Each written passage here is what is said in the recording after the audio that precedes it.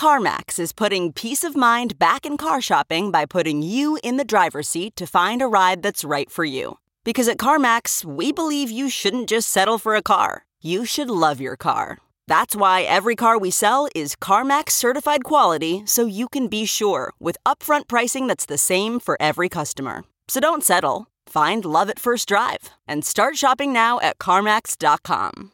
CarMax, the way car buying should be.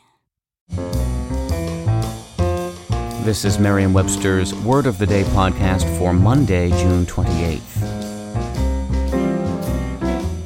Brought to you by the new Merriam-Webster's Advanced Learners English Dictionary, designed for students and teachers of English as a second language.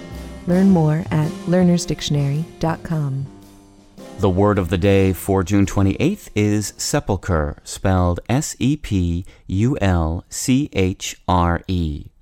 Sepulchre is a noun that means a place of burial, a tomb. It can also mean a receptacle for religious relics, especially in an altar. Here's the word used in a sentence from Charles Dickens's Martin Chuzzlewit. The distant noises in the streets were gradually hushed. The house was quiet as a sepulchre. The dead of night was coffined in the silent city. Sepulcher, which is also spelled S-E-P-U-L-C-H-E-R, first appeared in Middle English around the beginning of the 13th century. It was originally spelled S-E-P-U-L-C-R-E, a spelling taken from Anglo-French, or the French spoken during the Middle Ages on the British Islands. Like many words borrowed from French into English, sepulchre has roots in Latin. In Latin, sepulcher is sepulcrum, a noun that is derived from the verb sepelire, which means to bury.